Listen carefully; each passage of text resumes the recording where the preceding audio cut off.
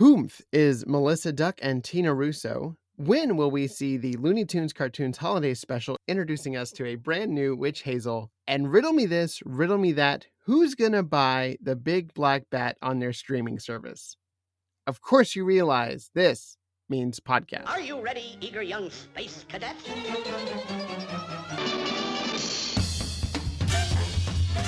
Meep, meep. I saw a pussycat. That is the limit!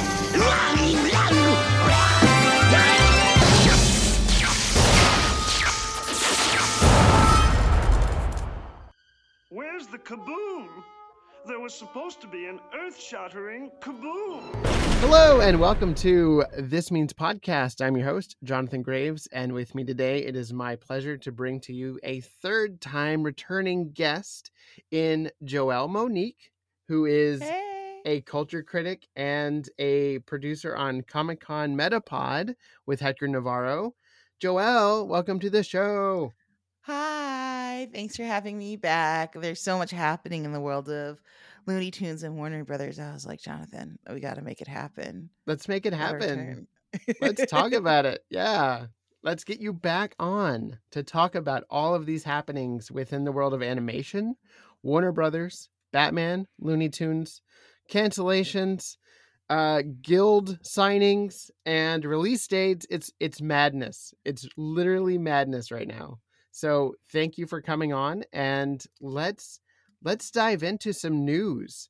So most recently, we have intense interest, in quotation marks, from Hollywood Reporter saying that Apple, Netflix, and Hulu. Hulu, yeah. Of course, Hulu. That's my money's on Hulu for these properties, but we'll see. We'll get to that. We'll see who winds up with them. But yeah, there's intense interest for the Bruce Timm, Matt Reeves, J.J. Abrams Caped Crusader series, which is a continuation of the Batman animated series, under the direction of one of the creators, Bruce Timm. And I cannot wait for this project. I want it now, but obviously it's, finishing. It's still in production, and it will be shopped around so Warner Brothers can recoup some of the expenditures that went into creating the project. So, Joelle, who do you want to see get Batman? Okay, this is so tricky. Batman belongs at Warner Brothers. Agreed. It doesn't make sense to me that Batman would be anywhere else. And here's the thing. If Hulu gets it, I know Disney understands how to promote animation for all different ages. They would take good care of it. They're looking for something to populate their more adult side on Hulu off of Disney Plus. There's no reason for anything Batman to end up on Disney Plus. It's a good bet for them. And I know they're going to treat it well and treat the creators well, and it would do well. They're already a monopoly, and if at any time anyone decides that needs to be busted up, I don't want this to be thrown into limbo again. That's concerning. I think Netflix, if it has to go somewhere else, is probably the best home for it. It's like neutral ground as far as like the big comic book spaces go. They are desperate for new content that will keep viewers locked in. They're really trying to regain some of the numbers they lost post-pandemic.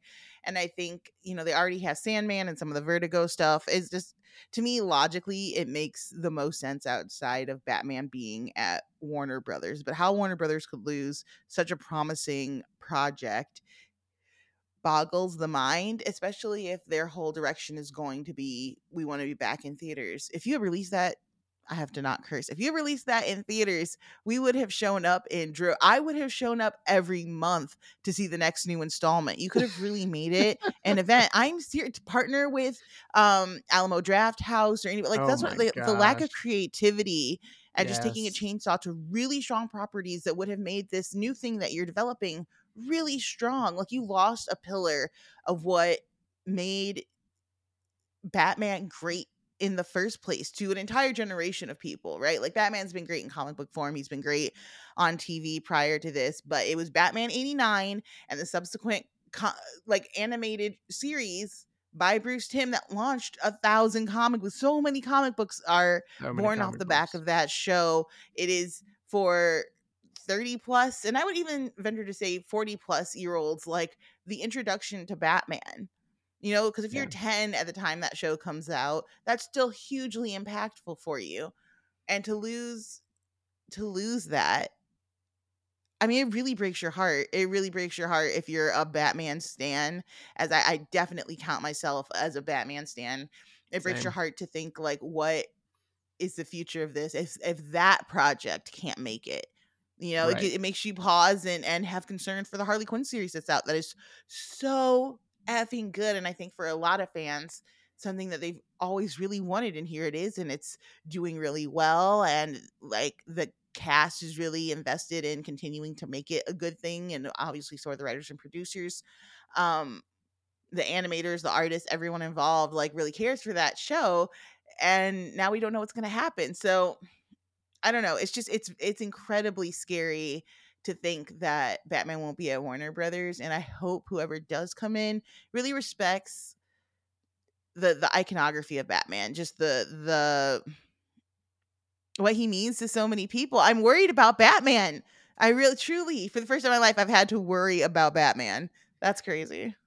I truly worry about the disarray of all of this because on a consumer level, we don't Mm, have eyes into all of the backhand dealings and like how money is being, sure. dished around and separated. So what we do know is Bruce Timm and everybody over at Warner Brothers Animation is still moving forward and doing everything under Warner Brothers Animation for this show. Any outside involvement is going to be in the marketing of it and the distribution of it. Now, as far as distribution goes, that is where confusion will hit because it will be as if, when the Animaniacs went on Hulu and there were so many people that were like, wait, I thought Warner Brothers owned Animaniacs, and they do, but it's still, on Hulu, which is owned by Disney. Mhm. And it's that whole confusion thing. Now, what you're saying exactly of them not being creative is tenfold how I feel. And not only do I want Kid Crusader in theaters once a month, I would love, and I just shared a petition to have this like looked at further from change.org. My friend Zachary Vega posted a petition to get the next Looney Tunes cartoons movie, which is the first Looney Tunes cartoons movie starring Daffy and Porky, and one of the projects that Warner Brothers is actually selling to another distribution platform called The Day the Earth Blew Up. And Mark Ellis put it brilliantly that it sounds like an Edgar Wright movie, just with, Daffy and Porky inserted instead of Nick and Simon. Amazing. And I would pay good money to go see this in a theater with fellow Looney Tunes fans, as I know you would, listener, and you, Joelle. Yes. So, like, why are they not taking those avenues seriously? That's what I want to know. He- Because there are so many things that they could be monetizing on that they're not. And instead, they're just going to do the lazy thing and sell it. Yeah, yes. Okay. So here's why it doesn't work for me. It, I don't even know if it's laziness or if it's just ruthlessness. You know, the Yeah. thought True. of like, well, what you do when a merger happens is you hack slash. Like you just chop everything up and then repackage. What's not making creative sense to me is this is the building material you would wish for. Yeah. You know what I mean? Like that's what's really not computing for me. Like I understand some things are going to go.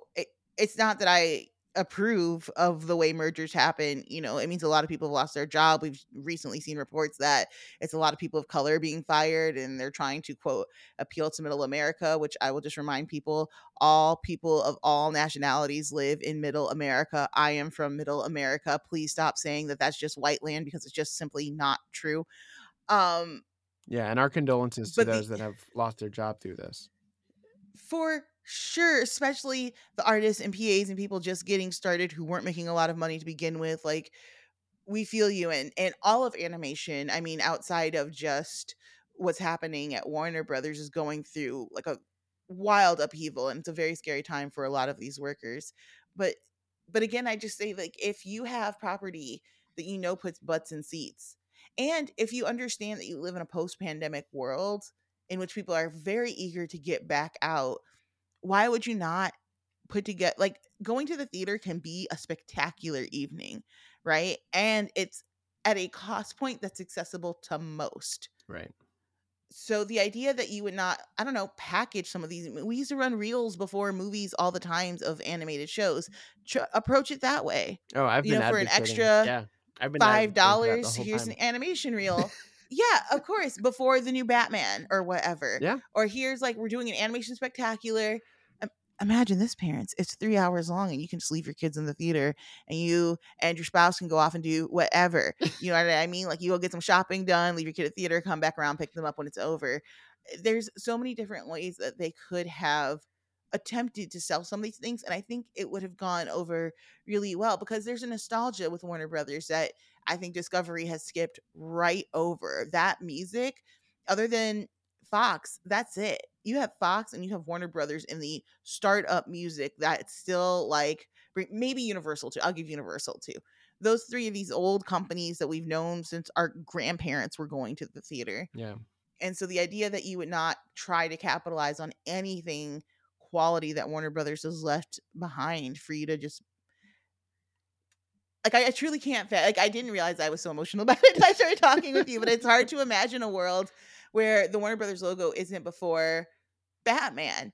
And some people Right. felt the same way about Fox and Star Wars, but to me, Star Wars always started with the scroll. Yeah. Like, yeah, the fanfare was there, but I wasn't emotionally connecting until you get to the scroll. But to me, with Warner Brothers and Batman, like, there's something about, I think it's the fact that you have those like iconic searchlights Yeah. in the Warner Brothers thing and over the lot. And then when you think about Batman, you're thinking 1930s, which has a very like strong history with like the studio system, just visually on screen. And But then there's gangster those movies. giant searchlights. Yeah, exactly. All of that is rolled into it. And so again, just this long linear thread of emotional connectivity. So I don't know what it means. I think Netflix could do a good job. I like their marketing team. I know a lot of people who work on it. Great folks who, again, are just very passionate about their jobs. If it should go to Hulu and Disney, again, they know what they're doing with this type of material.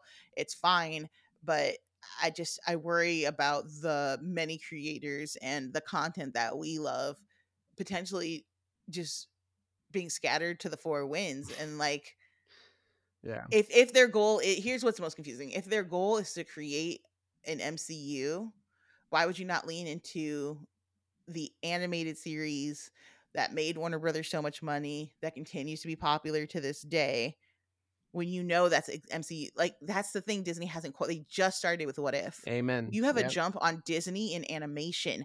Whoever gets that like kind of positioning, no one gets that No kind one. of positioning. You have the opportunity to, in the same way that I still think they were foolish years ago before the merger happened, to not lean into the horror aspect. I think Disney's going to have to wait to touch it, as we've seen recently, not their strong suit. Even with a master of horror, not their strong suit. You have all of these leverage points that are not being accessed because they don't understand or respect the material. It's literally my dream job to run Warner Brothers, because I would just make everything else indie, and I'd be like, okay, it's Batman, it's all of his villains, and then we'll start slowly searching out with like all of the amazing POC characters that live in the Disney universe and start crafting up from there. It's a simple blueprint that I think anyone could do. If you want to steal it, I'd also be okay with that, because just as a like consumer, I just want to enjoy it. It's so frustrating, Jonathan. I It's so love that. frustrating. I love that. I know, and it's really bizarre to have somebody that goes in and just demolishes and tarnishes a brand identity like this, because that's what's going to be lost here, is going to be, kids that are like, oh, I can watch Batman on Hulu and I don't have to go to HBO Max. And, over time, they won't even remember, Warner Brothers is even associated with Batman if this keeps up. And that's really weird and really bizarre. And yes, maybe that's just us wanting homogeny with these IPs and their companies, but it's just so elegant when that happens, and like, these streaming services are based on what the studio owns or should be. And that's what we like about them. We're not going to go turn on Peacock for the new Snow White movie from Disney. That would make no sense. But Warner Brothers is just, shotgunning out all of their IP to different places, and it will be confusing. But I digress. We must move on. The fact that Matt Reeves and this project are so tightly knitted together is a good sign to me, because he just signed an exclusive deal, which is a multi-year first look deal with Warner Brothers. So we not only had confirmation that Batman 2 was happening recently, but also that he is going to be within that company structure for a while. And Right. that to me is a good sign that he's liking the team that he's working with on the animated project. Obviously, Bruce Timm is a big part of that. And how can you not like working with, the master Bruce Timm on an animated True. series? And then you have the Batman film franchise. And I'm curious to see what else he's going to produce for Warner Brothers, because he could dabble into horror. He could dabble into, fantasy or whatever he wanted to do over there with their IP, which they have an immense amount of. And I am just excited about that. So, Joelle, what do you think about Matt Reeves staying with Warner Brothers? Well, I'm excited because we know that Matt can do a lot with, I don't want to say a little, but not as much as other people are getting. Like, he is able to create almost an indie-like vibe inside of a studio house. That's really hard to do because, I mean, if we're being real about it, it means you're keeping executives enough at bay that your creative intention can be secure, which is hard waters to navigate. I think his vision for Batman, it really, really appeals to me. I know it's not for everybody. Hector and I on our show talk about how Hector's ideal Batman is a dad, and mine, Batman doesn't matter about being a dad if I don't see him go through this first part. I'm totally fine with Batman getting to dad status, but I Gotcha. need the loner who narrates his entire existence to himself because he has no friends and trusts no one, and doesn't want to worry his butler. I need all of that before the kids come in. So I really like what Matt has done. It's like sexy and polished, and I would love to see a lot of other shows get that treatment, particularly if what he's doing is establishing a new direction. But again, I will have to see what Warner Brothers decides to do. So much is up in the air. We know Joker 2 is coming, and that to me is a very different world than what Matt has done. Now there's spaces for that to bleed over, certainly. But again, a Joker without a Batman makes no logical sense to me. I know they sort of briefly mention him, but I don't care. I need them in equal measure. Otherwise, the Joker's kind of pointless, except for what they're doing on Harley Quinn, which is working. I guess what I'm trying to say is this world is in chaos, and there isn't a singular synergy. I'm actually okay with that as long as we start to define parameters. Sure. I think something that DC can do that Marvel isn't. Marvel is all linear. You're on one long journey. You can pick up with any character essentially, but it's all in the same space and time. Why not have like 6 different Batman movies and with different directors and different focal points? I really love this idea. I don't need the Joker to be for me. It's for a lot of people, and they really enjoyed it, and I'm glad that they have that movie to enjoy. I think the cool thing about comics is always there can be an interesting artist interpretation of these characters, and getting to see them all from these different perspectives is what continues to build those characters out and make them relevant. I just need Warner Brothers to make some decisions. I would be glad to see them move in a Matt Reeves sort of designed universe direction. I think it's good that he's there. I have hope that we're going to be getting a lot of Batman for a long time, but it's only hope. I don't know because they haven't told me. I like what you said about having different avenues for different characters and different looks at the IP, especially when you think about it like rivers. Like, the MCU is just one big river, and you dive in at different points, wherever you want to join, and you can go back, you can swim upriver and watch everything prior. But I like the Absolutely. idea of Warner Brothers having these different streams. And you can just like Yeah. tip your toe in here and drink from this one over here and get Yeah, maybe different. there's a little Zatanna movie. It's kind of Yeah, some magic. She's off on another plane with her dad. because the comics Maybe are for like a little that bit, too. and then that's it. Yeah, Yeah, that's what I'm saying. Like, the comics are freewheeling, and that's totally fine. We never needed Young Justice to bleed into any movie to appreciate the animation on its own. And these characters don't really have too much room to age, Mm. right? They're all sort of really, really defined by their station in life, unlike Marvel, where those guys can grow and die, and new people can be crowned, and like there's a lot of room for just lived flexibility that I don't think DC has, and I don't really want them to create. I'll be honest, I just don't. I like seeing Batman as old Batman and young Batman. I like seeing him in all of his stages. I don't mind Wonder Woman being around for a long time and kind of coming in at different points. But what I'm not truly interested in is like years of evolution with these people. I think they kind of have these like Greek god moments where they're like coming, you're like, oh my gosh, that's their story, and this is the point of them. Yeah. I don't want these fantastic characters humanized. And I think Reeves has done that pretty well. He like really leans into the archetype of all of these characters, and it's fun. So yes, more Matt Reeves. Warner Brothers, please just tell us what's happening so we can stop stressing. It's exhausting. I really also want to add, I like what Matt Reeves has done with Batman, and I think that you get a journey with him because he is definitely in need of therapy, and now you can introduce Dr. Leslie Tompkins, who we've never seen in the movies before, and he can be guided and learn to be that father figure that he's needed to be to the Robins and the rest of the Bat family later on.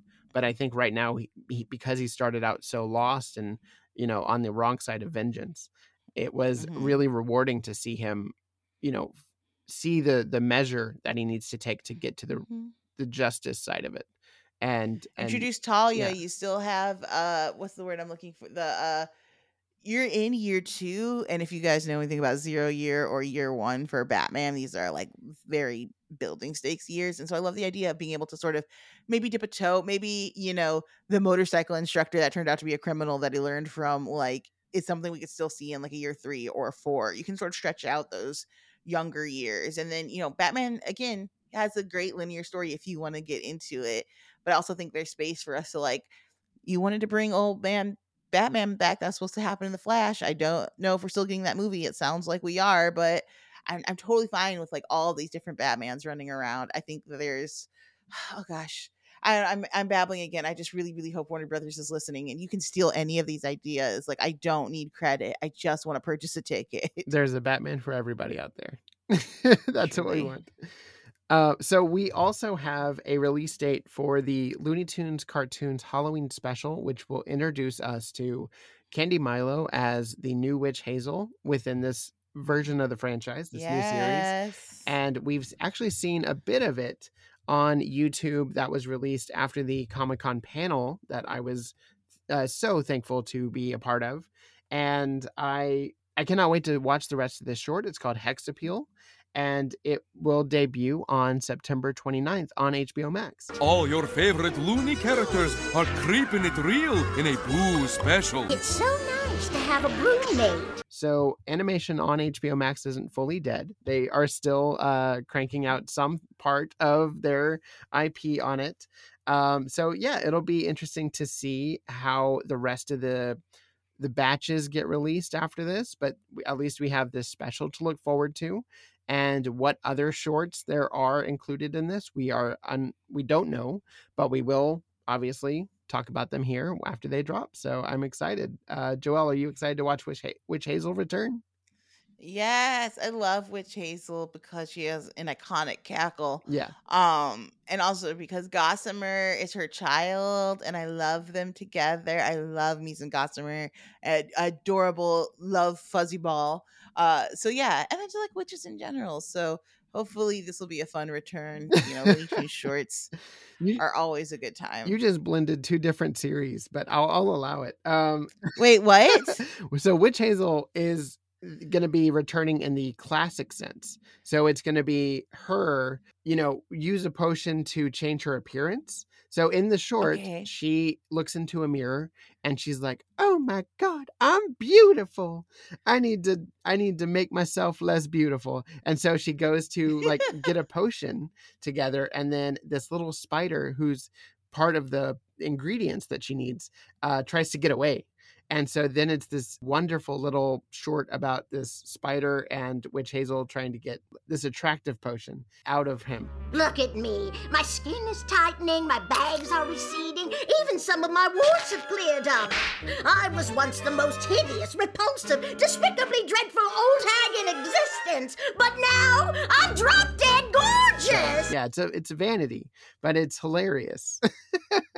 So That's so cute. in the classics, we saw the reverse of this. We saw Bugs Bunny show up wearing a mask, and Witch Hazel getting threatened because the mirror told her that this masked bunny was uglier than she was, and she's like, oh no, like I have to be the ugliest. So then, Bugs Bunny had to die, and so there was this whole like thing about that, and then the mask comes off, and it's revealed that Bugs Bunny is a bunny. And then, I love it. and then he has to die Wait, anyway. but Gossamer is her child, right? That is in Looney Tunes show. That is in the beloved Looney Tunes show, which we are going to get to talk about because that is where Tina Russo is. So let's transition into Melissa Duck and Tina Russo. Have you ever associated those two characters together? No. No, I don't think a lot of people have. No. So, according to Jessica Barutsky, Tina's name was originally Marisol Mallard and created for Looney Tunes Laugh Riot, which became the Looney Tunes show, where Witch Hazel has the son of Gossamer.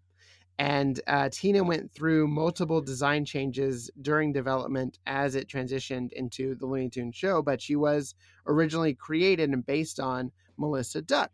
So, Joelle, who is Melissa Duck? Melissa Duck is the femme fatale in The Scarlet Pumpernickel, which is a parody of the classic book or film from 1934 called The Scarlet Pimpernel.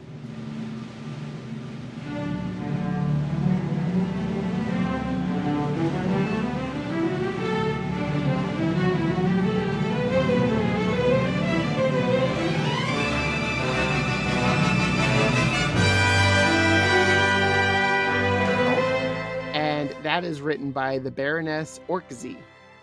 Orczy. What a name.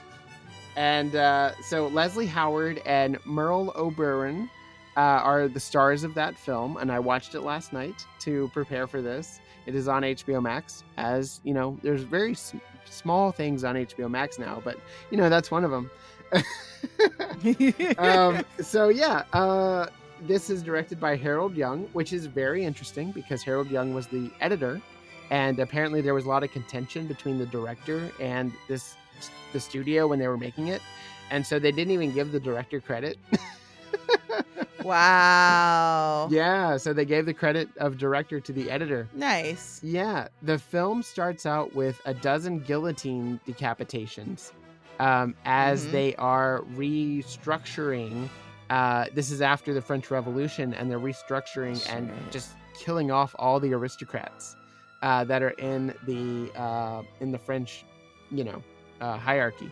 So it's very fascinating. The Scarlet Pimpernel is akin to Sherlock Holmes and Robin Hood, using disguises, accents. He even goes to like boxing matches and stuff, which Sherlock also did in the actual novels, and then briefly in the newer films. I can't remember who directed that. The Robert Downey Jr. ones? Yeah, the Robert Downey Jr. ones, yeah. Where he was boxing, but like it was very brief. And yeah, so he's trying to save, as many people as he can from the guillotine. And it's really fascinating, this story, because you have, do we want to save these really terrible people? like the morality there is really bizarre. But the character that plays the Scarlet Pimpernel is Sir Percy Blakeney, and he is a aristocrat kind of himself, but in London. So it's him and then his wife, who he doesn't see anymore, and he's just running off and doing these adventures. She thinks he doesn't love him anymore, and so she's like tired of this marriage, and like it's not going anywhere. And this is the character that Melissa Duck is based on. But she's really great because she has this epiphany moment where she like puts it all together that her husband is the Scarlet Pimpernel and goes to save him. And in turn, they save each other, and then their marriage is like rekindled, and it's really nice. It's a really fun little story Classic there. romance. Classic y'all. romance, yeah. Action adventure, a lot of swashbuckling, daring do, if you will. And yeah, so another fun fact, and Looney Tunes related. So Humphrey Bogart popped up a lot in Looney Tunes back in the day. And Leslie Howard, the star of this film, actually got Humphrey Bogart his career. Like, he boosted it. What? Because Humphrey Bogart was on stage doing plays, and it was one of the roles that he played on stage that Leslie was an advocate for him playing the same role in a film. And so it was this role that catapulted him into being, in front of audiences and, a star. Wow. And Humphrey Bogart was so thankful for this that he actually named his daughter Leslie in his honor. So yeah, Wow. really crazy. So That's beautiful. So I think the writer of the Tim Burton Batman movie watched this Mhm. or read this a lot, because I could see similarities between Batman and the Vicky Vale relationship in this movie, where you have Oh, sure. where you have somebody who's like, going after, not interested in one persona, but interested in the other persona. And it also appeared in Joel Schumacher's Batman Forever with Nicole Kidman's character liking, Batman over Bruce Wayne. And then whenever she finally has Batman, she likes Bruce Wayne. Like, that was straight from this. That was straight from The Scarlet Pimpernel. So The Scarlet Pimpernel is a very fascinating movie. And what Chuck Jones did was he kind of put in his own take on, I'm going to pull from this. I'm going to pull from this. So there is, Earl Flynn gets a mention every now and then, who Yeah, a was couple a mentions. classic actor of the time. Exactly.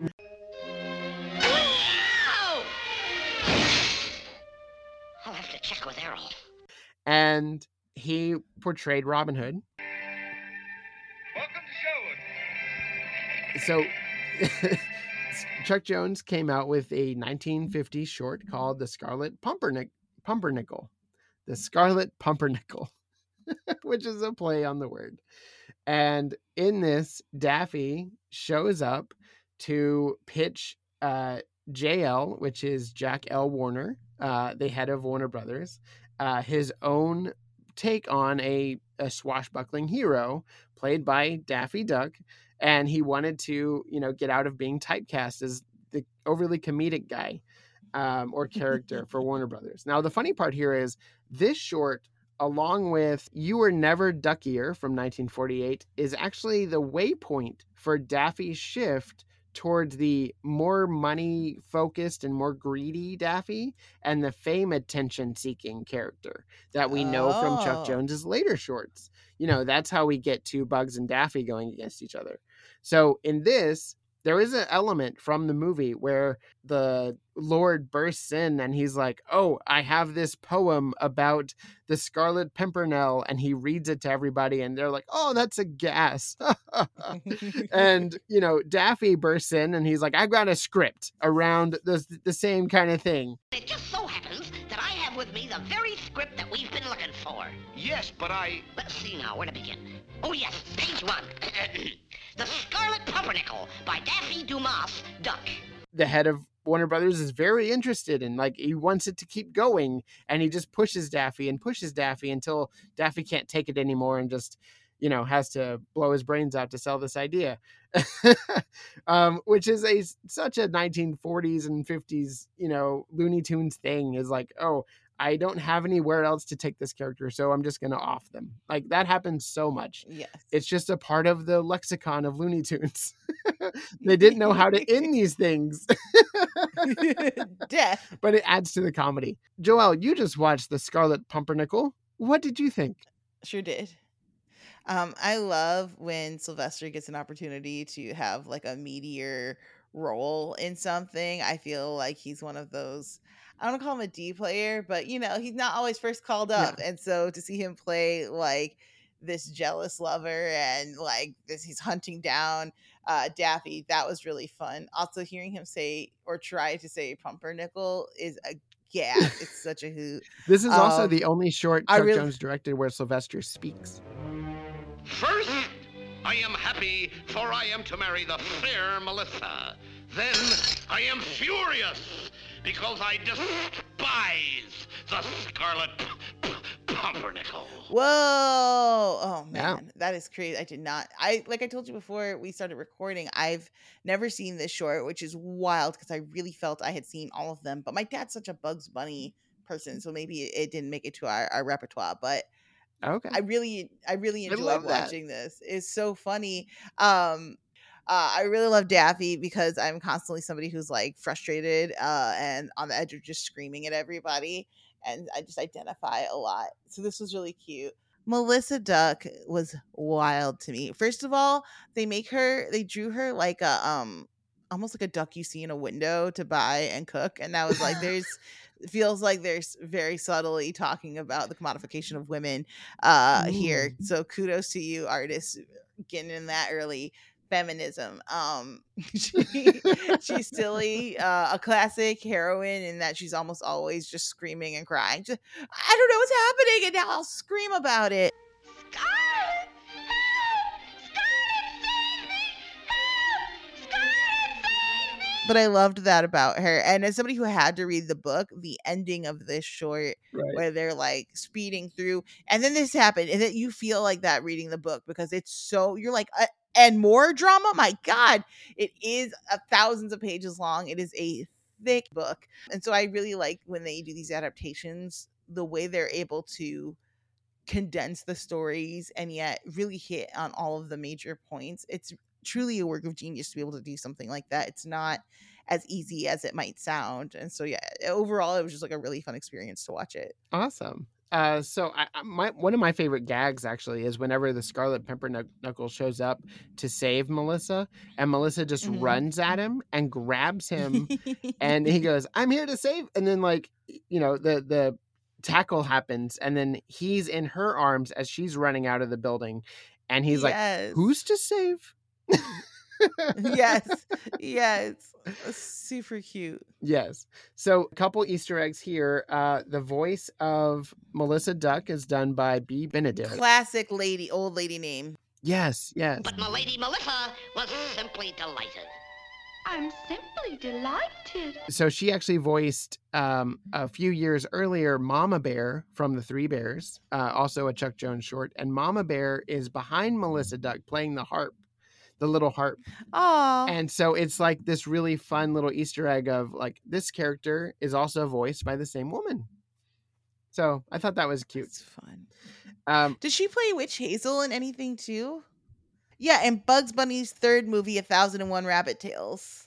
I think B. Benedict also did Granny, so that would make a lot of sense. What a cool lady. Icon. Absolutely. And I just wanted to shout out some of the animation behind the scenes. The story was by the ever-present Michael Maltese in these Chuck Jones shorts. But I thought the story and the way that they condensed everything that happens in the Scarlet Pimpernel was really well done. We had layouts by Robert Grimbrock and backgrounds by Peter Alvarado. And I normally don't say Peter Alvarado because Maurice Noble usually does the backgrounds for Chuck Jones shorts. And I thought the backgrounds here really like were a good contrast to the dark silhouetted characters. And obviously you have to be, you know, pretty different from Daffy because he's just all black. And I thought the way that they had everything happening at nighttime, but you're also able to always see the characters, I thought that was really fascinating. It is beautiful to look at, and yeah, color theory, especially I think in the 40s, throughout both cinema, like impeccable. Like if you watch The Godfather, which is a film from the 70s, but mimicking the 40s in parts, like really elegant color. There's a room where everything is green, but the subtle shades make it feel like super lush. Yeah. And I think you get touches of that throughout here as well, where they're just really going in on how can we subtly elevate everything in the foreground without muddying up the background, which again, technically complex to do. Yeah, and you know, so many of these shorts use Technicolor, which is a process of having different colors processed in water and then applied to the different cells, and each cell would have 3 different colors on them. So it was like a very layered technique, and it took a really long time to do, but it made them like really pop out of the screen. as you can even see in the digitized version of this.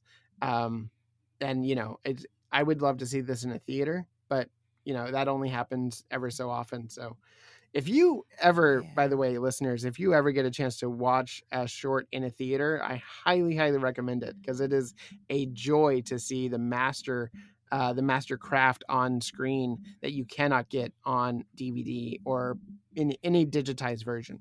Hell yeah. If you can see it on film, even better. Absolutely.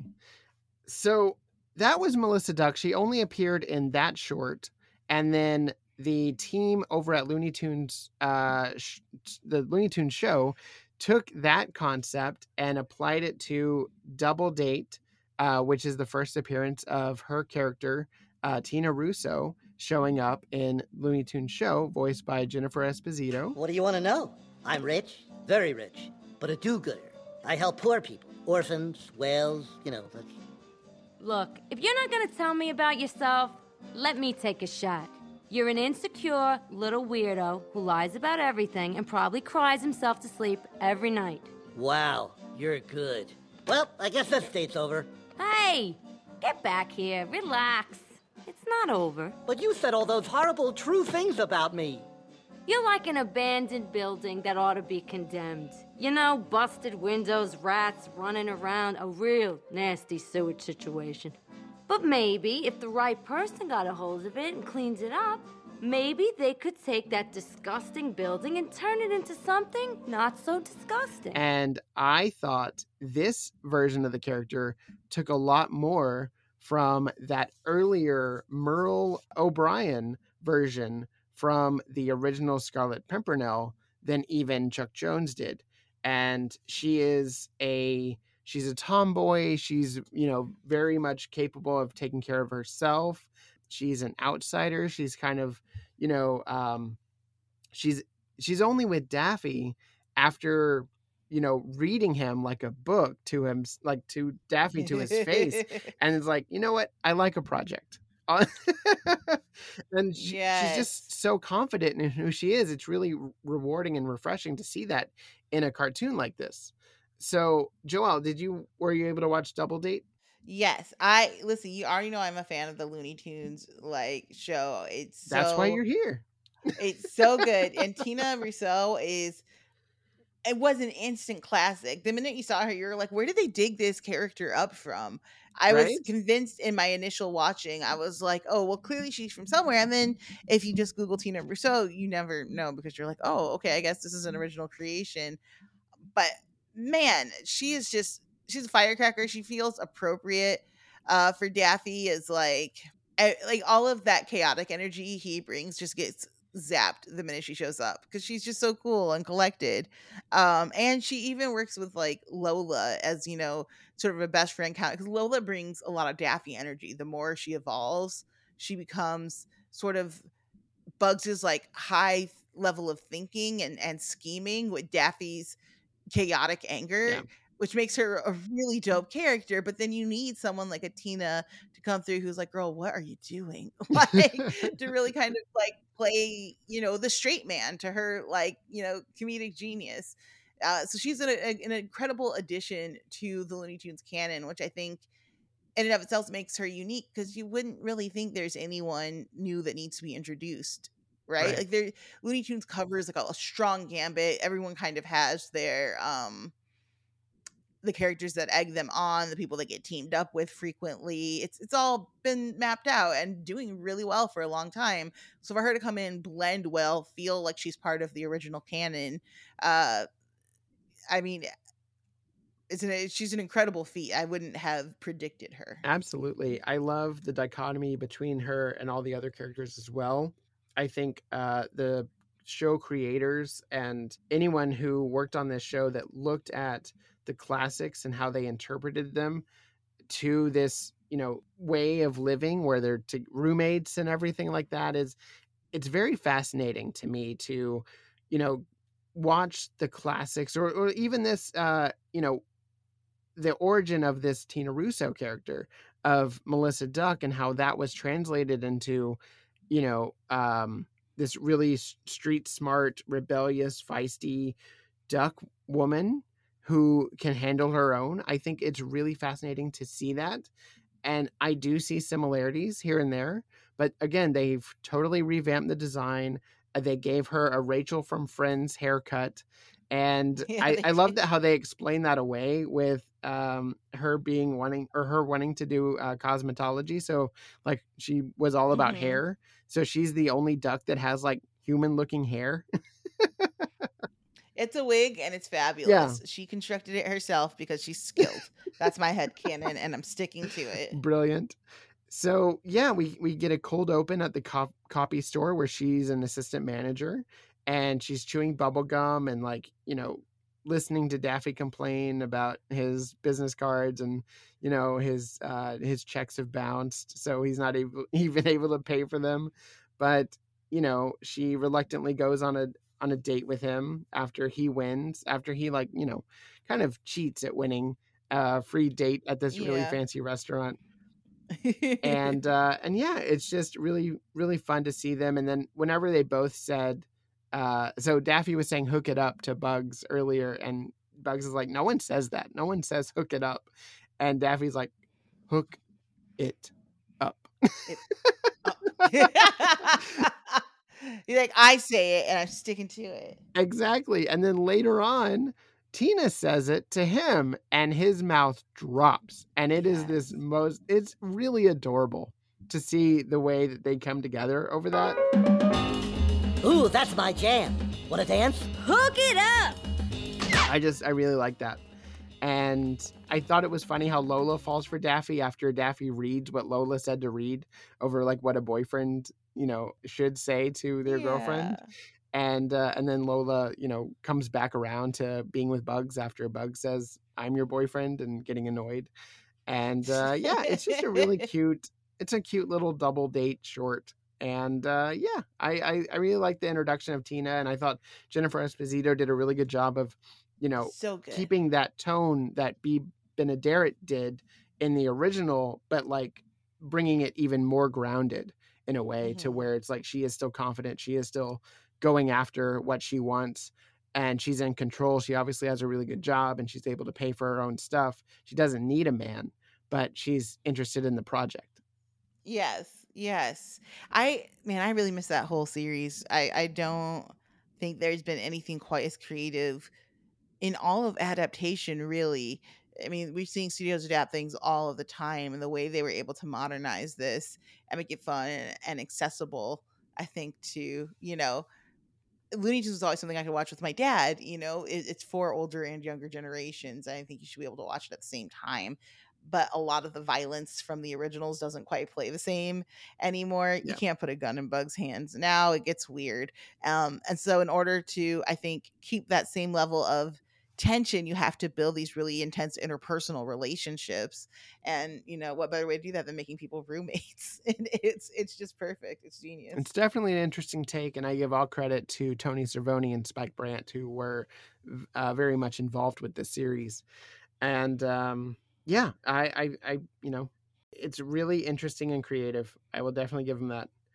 The other short I wanted to touch on, so Jennifer Esposito had to leave the project. So Kristen Wiig is a big part of this show, and she brought on her friend Annie Mumolo to voice the character in season 2. And Tina Russo is then voiced by Annie Mumolo, who is also alongside Kristen Wiig in Barb and Star. And if you haven't watched that, highly recommend it. It is live action Looney Tunes. It's crazy. It's bonkers. And this version, like, a lot of people actually commented and said that they didn't even know the actor changed. The way that Annie is able to just carry on the, you know, the voice patterns and everything that Jennifer Esposito did is really uncanny. And what does this Daffy Duck do for a living anyway? Tell me. Oh, you know, stuff. Stuff? Well, what do you mean, stuff? Are you telling me that he's unemployed? Dad, Daffy's a good guy. He's a lawyer? And I watched them back to back, and I could hardly tell a difference. I think she still has the same energy. She's still raring to go for, you know, having Daffy as her boyfriend. And in this episode called Daffy Duck Esquire, Daffy is confronted with meeting Tina's dad, who is played by the late, great Dennis Farina. and he passed away later in that same year that he voiced this character. So it was like on the heels of, and possibly one of the last performances we have of him. But he was great in Get Shorty, Snatch, Midnight Run, Manhunter, and a slew of other films. And it was just great that, this actor could come in and do a quick voice and, be a part of the Looney Tunes franchise. And so, yeah, we had Frank Russo be introduced in this. And Daffy is so worried, and so is Tina, about Daffy meeting Tina's dad, that Daffy comes up with this whole facade of being a lawyer. You're suing me? On behalf of my client. Who is Samuel Rosenbaum? Our next door neighbor, Sam. Yosemite? He wants me to pay him $1 million because my pizza's hot? It's supposed to be hot. Blow on it. They're not actually supposed to do anything, but Lola answers the phone one day, and Yosemite Sam is wanting to sue Speedy Gonzalez's local pizzeria restaurant for his pizza being too hot. And it's really funny how Daffy goes like through loops and bounds, like to actually become a lawyer and like have a really good opening statement. And then immediately it's shot down by Speedy saying he's not a real lawyer. And the case is thrown out. But in the background, we have Tina and Bugs hanging out with her dad because Bugs has now accepted the role of the deadbeat roommate, which Daffy is. Frank comes around and's like, you know what? I love that your boyfriend is like so work driven, but he's never here, and I want you to be with somebody that is here. Yeah. And then Daffy comes through the room and's like, I'm here. I am the deadbeat. I have a wig. I have a toupee. I'm not a lawyer. But it looked like Bugs was having so much fun with just, being this lazy roommate who's like riding ponies and, just hanging out all day. Well, and it's a way for him to Jeff Bergman did a really good job. He did a fabulous job. Bugs not only gets to have fun doing all the things Daffy would normally get to do, but he also gets to sort of like roast Daffy along the way because he's so like playing into this guy he's known for a long time and just that entire persona. It's really goofy to watch. I loved it. And then of course, anytime Daffy tries to get into a situation where he's taken super seriously and it just starts bombing and he's holding so tight to the dream of like, no, I can do it. I can be a lawyer. It's so funny. I really like this sketch too. Yeah, it's really clever, and I really was enamored with the whole evolution of Daffy, like, just taking on this thing and then really committing to it, and this whole montage of him really studying law and everything. I thought that was really bizarre but hilarious and in character. He likes her so much, and I think that's what's kind he does. He just wanted to impress her dad. Yeah, exactly, which is not something you get from he has such disdain for people typically, and so like you can see Daffy in love. My little angry dude, I really like it. I do too. And again, Joelle, you're winning me over on this show. The more I watch it, the more I'm coming around the corner. I'm not fully there yet, but maybe by the end of this, I will be. And I just wanted to give a quick shout out to Jeff Bergman, who voices Bugs Bunny in this. This was a return for him because he had voiced Bugs in Tiny Toons, and right after Mel Blanc passed away, and then took a break and then came back for this to do Bugs. And then most recently he was Bugs in Space Jam: A New Legacy. So, he's got the right voice. Good cadence. He does. So that is our whole episode on looking at Tina Russo and Melissa Duck. What is your favorite appearance of this character or these characters for you, or moments for you? And what do you like most about Looney Tunes show, and like, how did it shape your childhood? That's what I want to know. Joelle, where can people find you online? Thank you so much for having me back. This was really fun. I always love an opportunity to talk Looney Tunes, especially with you. Your passion for it is just, it's so infectious. You guys can find me at Comic-Con Metapod. It's a podcast I produce and co-host with Hector Navarro. We have incredible episodes, including a recap with the cast and creators of Avatar: The Last Airbender that I really love. We just did this incredible deep dive with the creators of X-Men, the animated series. You might notice X-Men 97. It's coming back around. They share some of their thoughts on what that's like, watching a new generation take hold of this property they made. And then we had deep dive with Rosie Knight, who works over at Nerdist. You've probably seen her recaps and reviews. She's excellent. We talk all things X-Men and why Storm should be the leader of the school after Xavier goes bye-bye. It's a really fun conversation, so jump in. There's so many different. Giancarlo Esposito was on the show. We have a lot of fun. Outside of that, you guys can find me all over the internet at Joelle Monique. It's JoelleMonique, where I talk all things. I've got a Rings of Power review coming up soon. I hope I like it. I haven't watched the screener yet. So yeah, just I'm doing the things. I'm out there. Amazing, Joelle. Thank you so much for being on the show and talking Looney Tunes with me. And I cannot wait to check out all of the things you just said. They all sound awesome. You can follow the podcast over at Instagram at This Means Podcast and Facebook, and then OFC This Means Pod on Twitter. And as always, that's not all, folks. He's my boyfriend. I'm his girlfriend. We're boyfriend-girlfriend. I thought you were our waitress. Wow. She's a keeper. You know what we should do sometime? Double date. How about tomorrow night? You guys like Thai? Yeah, I love it. That is fun. It's gonna be fun. What just happened?